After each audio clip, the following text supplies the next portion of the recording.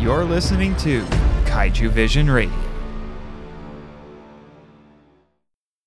We are here at G-Fest 25, and this is a very important day for us as we have just finished our panel only less than an hour ago.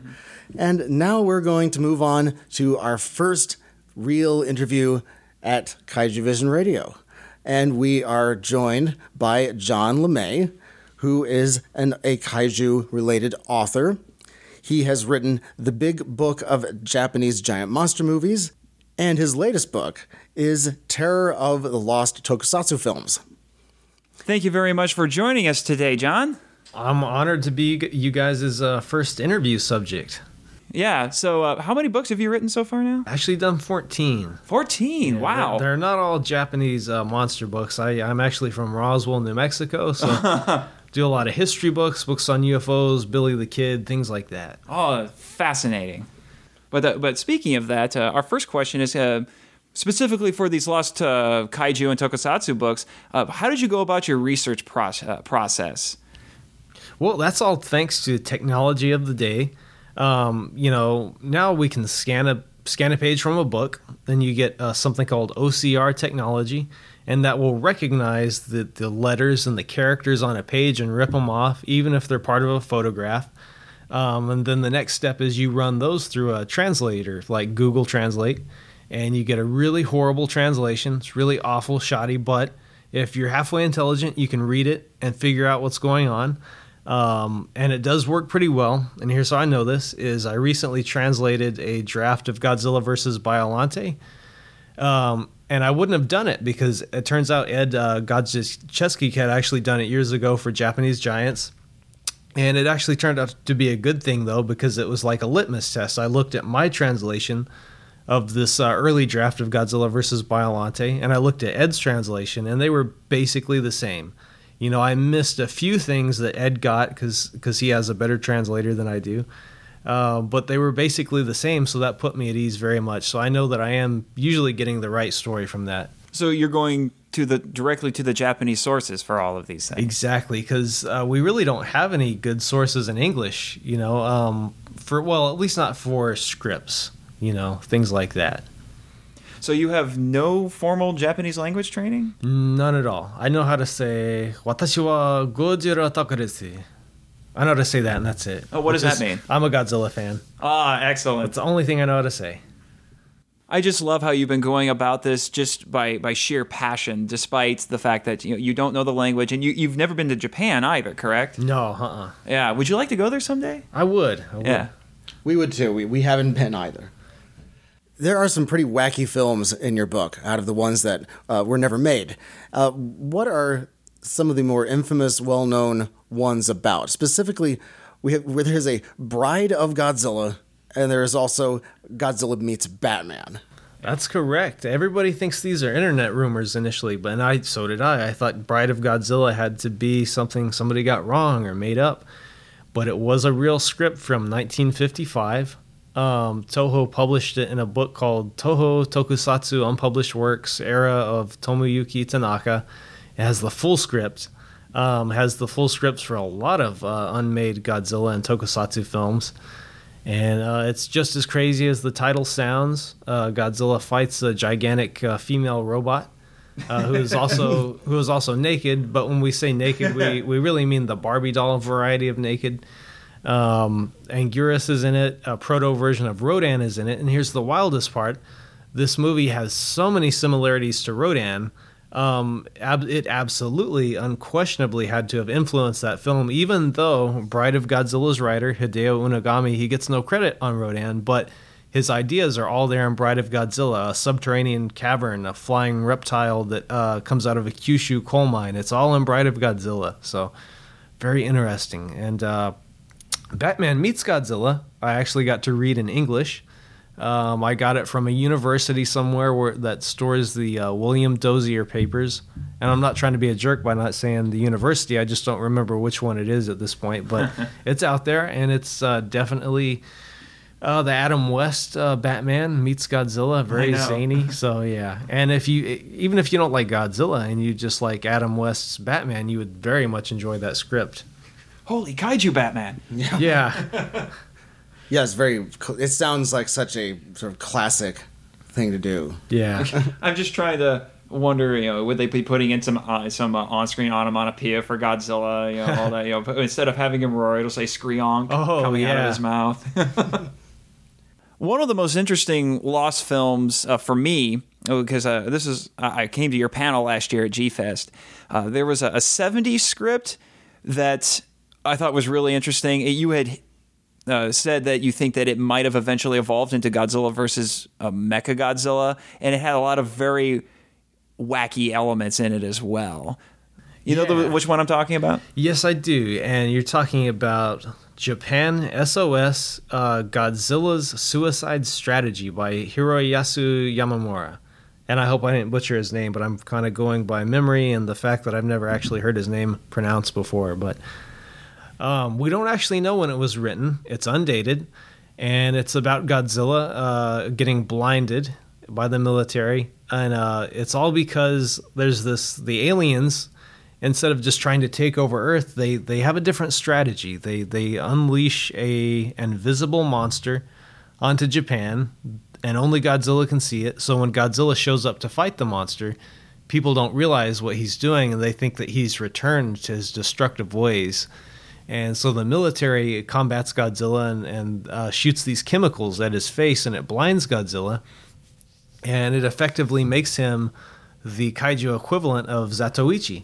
Mm-hmm. And that's actually noted in the script, that it's meant to be evocative of Zatoichi, and Godzilla faces this invisible monster called, I believe, Cameragon, and also Gigan. Gigan's in it again. And he faces them while he's blind and somehow beats them. Unfortunately, there's no choreography in the script. There's no talk of how he actually does this. I think he hunts them through sound or something, but... It's such a great idea. I would have loved to have actually seen it. It's different. It is different. And it's playing off of the Godzilla as hero motif that had been going on for a long time at that point. Yeah, and here's what, again, it's undated, so it could have been a sequel to Terror of Mechagodzilla for all we know, but here's why I think that it's possibly a precursor to Godzilla vs. Mechagodzilla. For one, Hiroyasu Yamamura, that's the only movie he ever officially worked on of that series, was Godzilla vs. Mechagodzilla. So I would guess he was called in to write a scenario, and that's what he wrote. The other thing that makes me think it was 1974 is the previous year in Godzilla vs. Megalon, they actually had a Zatoichi spoof scene that was cut from the movie. We've all seen these pictures of Godzilla. He's brandishing a tree sword, and he has a telephone pole in his mouth as though it's a toothpick. And we see the pictures, but we don't see the footage. It was actually shot, and Tomoyuki Tanaka didn't like it and had it cut from the movie, but that was a very explicit Zatoichi spoof. So I think that was on Toho's mind at the time, or the Toho writers. And so that's why I think it evolved into Godzilla vs. Mechagodzilla. And also the aliens in this script come from a planet that's disappearing into a black hole, which would be repetitive if it hadn't already been done. Mm-hmm. So that's why I think it was probably a precursor to that film. We here at Kaiju Vision Radio love screenwriter Shinichi Sekizawa. What most fans don't know that you elaborated on in your panel last year is he actually did write a script for an unfilmed Heisei Godzilla movie. What was that one about? That's right. So when Toho had their big contest for Godzilla 2, Godzilla vs. Biollante was always a front runner, but there was also the runner-up, which was called Godzilla vs. the Robot Corpse. And Tomoyuki Tanaka, he had that developed alongside Biollante as either a backup plan if Biollante didn't pan out, or possibly as Godzilla 3. So he had actually Shinichi Sekizawa do the full screenplay for this Godzilla vs. the Robot Corpse. And Sekizawa retitled it Godzilla Legend of the Asuka Fortress. And it's about a sentient computer that the Japanese government has created, and it turns on Japan. And so it's Japanese Skynet. Exactly, Japanese Skynet. Or the Forbin Project. That's right, and it would have been like the year after Terminator, at some point in 1985, 1986. So that was definitely on their mind. And yeah, so Sekizawa turned that in, and we almost could have seen a Heisei era Sekizawa film. So it's too bad that didn't pan out. So out of all of these lost films, which one do you think you wish had actually been made? I wish the one that Nate brought up, that's one of my favorites, is this Godzilla's suicide strategy, because I think it gave Godzilla a character arc for once, and that he's got a difficulty he's got to overcome.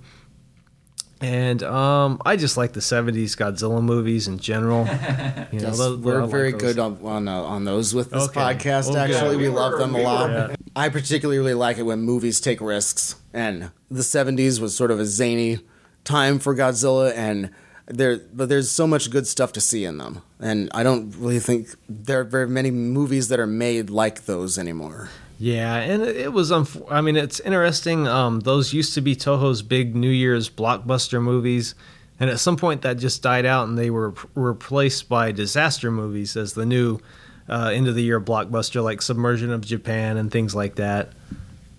Yeah, I couldn't help but notice how a lot of these Godzilla movies, they came out in December. Mm-hmm, yeah. It was a pattern for a long time. Yeah. That's right, yeah.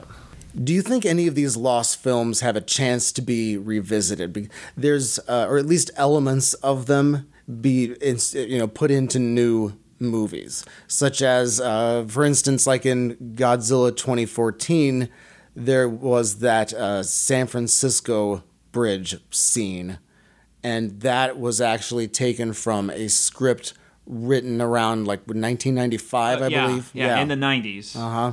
One of the previous Hollywood scripts. Yes, and I believe it was the director of 2014 who mentioned that he wanted to use that after reading about that looking at it in that 1995 script. So it was something he decided to just sort of pick from the tree, so to speak, and then just use it and have it in a new movie. But if there's anything. Do you think there's anything that is possibly going to be revisited? Well, you used a perfect example there, because there's more similarities between the 1994 Godzilla script by Terry Rossio and Ted Elliott and the 2014 Godzilla. There's actually, we could talk quite a bit about. But to return to the question, though, Bride of Godzilla inadvertently influenced the return of Godzilla in 1984. Shockilus, the giant sea lice, however you say it. That was from Bride of Godzilla. They had these giant lice that lived on Anguirus and would jump off and feed on people. So it took, almost 30 years, but that eventually came on screen. But something I'd like to say tangent to that question is I really wish, now that Toho's in the Godzilla anime business, I wish they'd just do an anime of Bride of Godzilla or Godzilla's suicide strategy. I think that would be cool. I think there would be more fan interest in that, sort of like how DC does their comic book adaptation animated movies. I wish Toho would do that with these unpublished scripts. It sounds like anime might be a better medium for them to be used anyway. That's right, because a lot of them got rejected just because they were so expansive.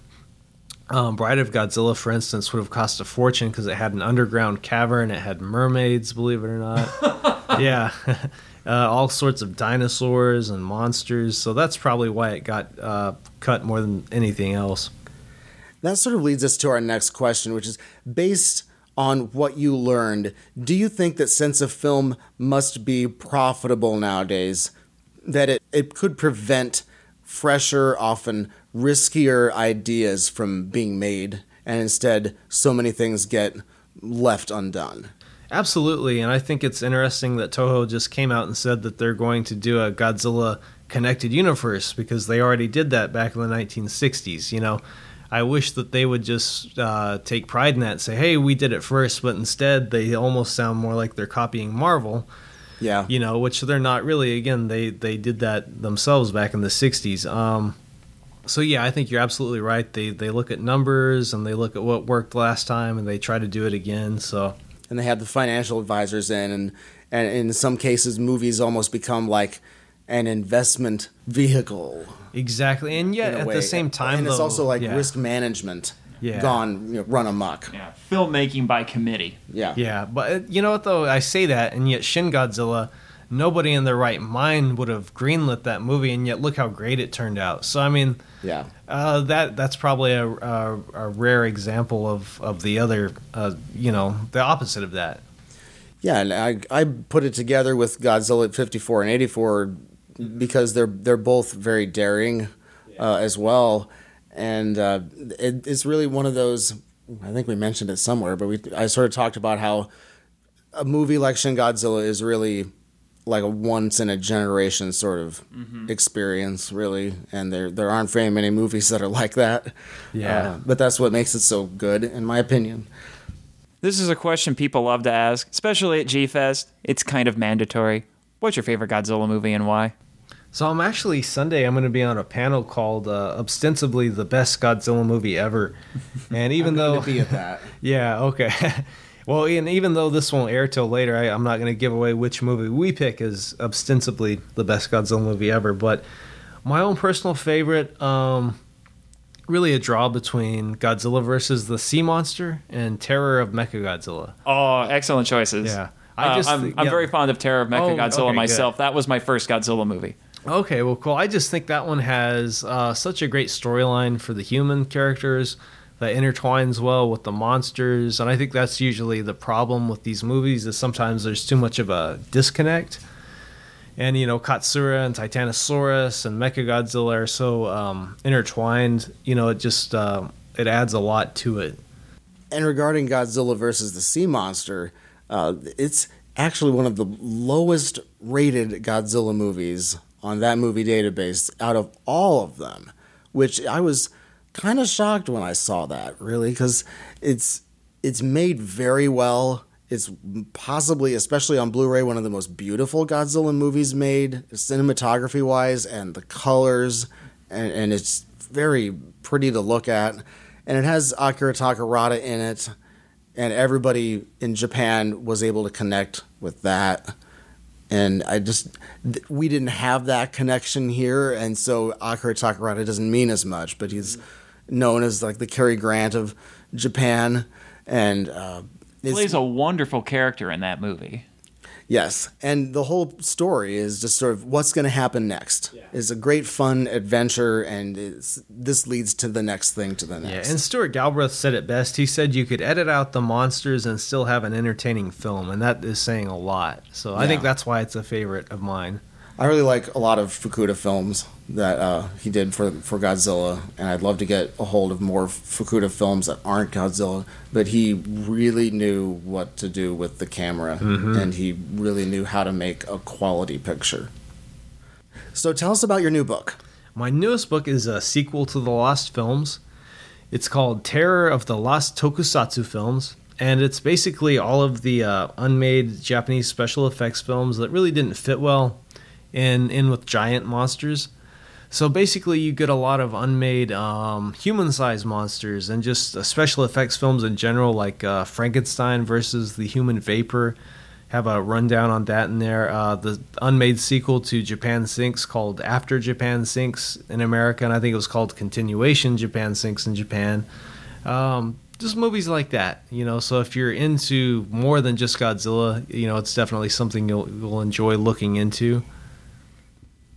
Yes, and in your new book, I was looking through it, and you actually have a section about a Hitchcock-related movie or script. That's correct. So the connection there is that Matango is based on a story called A Voice in the Night by William Hope Hodgson. And before Toho adapted it in 1963, this Alfred Hitchcock produced a television series called Suspicion. It actually produced it, I believe, in 1958. And it has some big-name actors in it, like James Coburn and Patrick Macnee from The Avengers. And it's this black and white, teleplay, basically, of that same story. But I think it's more faithful, actually, to Hodgson's original. And Toho really elaborated on it. But it's actually on YouTube if you want to see it. Stark black and white, not a very good transfer, so sometimes it's almost as though you're watching a silent film, but it's definitely not silent film, I'm sorry. It's almost like you're watching a radio play. That's what I meant to say. It's been a long day at G-Fest. Been talking to a lot of people, not quite used to it. But yeah, Voice in the Night on YouTube, it's pretty easy to find, assuming it doesn't get taken down at some point. It's only about an hour long, so... Yeah, I'll definitely check that out. I'm a huge Hitchcock fan, and my favorite film is Vertigo, actually. Finally, a fun little question for you. If you were a kaiju, which one would you be? I'd want to be Rodan so I could fly. Very quickly. Yes.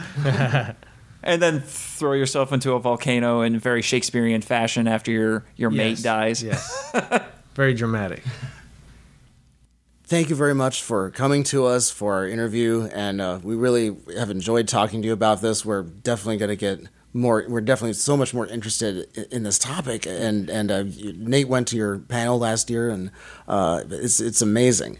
And where can listeners get your newest book? Amazon's the easiest place. It's got all of them, so that I've got an author page on there. So if you just want to click on my name, you'll see what all I've done, and don't forget to also click on the names of my contributors, because I always have lots of friends work on the book with me, like Colin McMahon and Alan A. Dubas and people like that.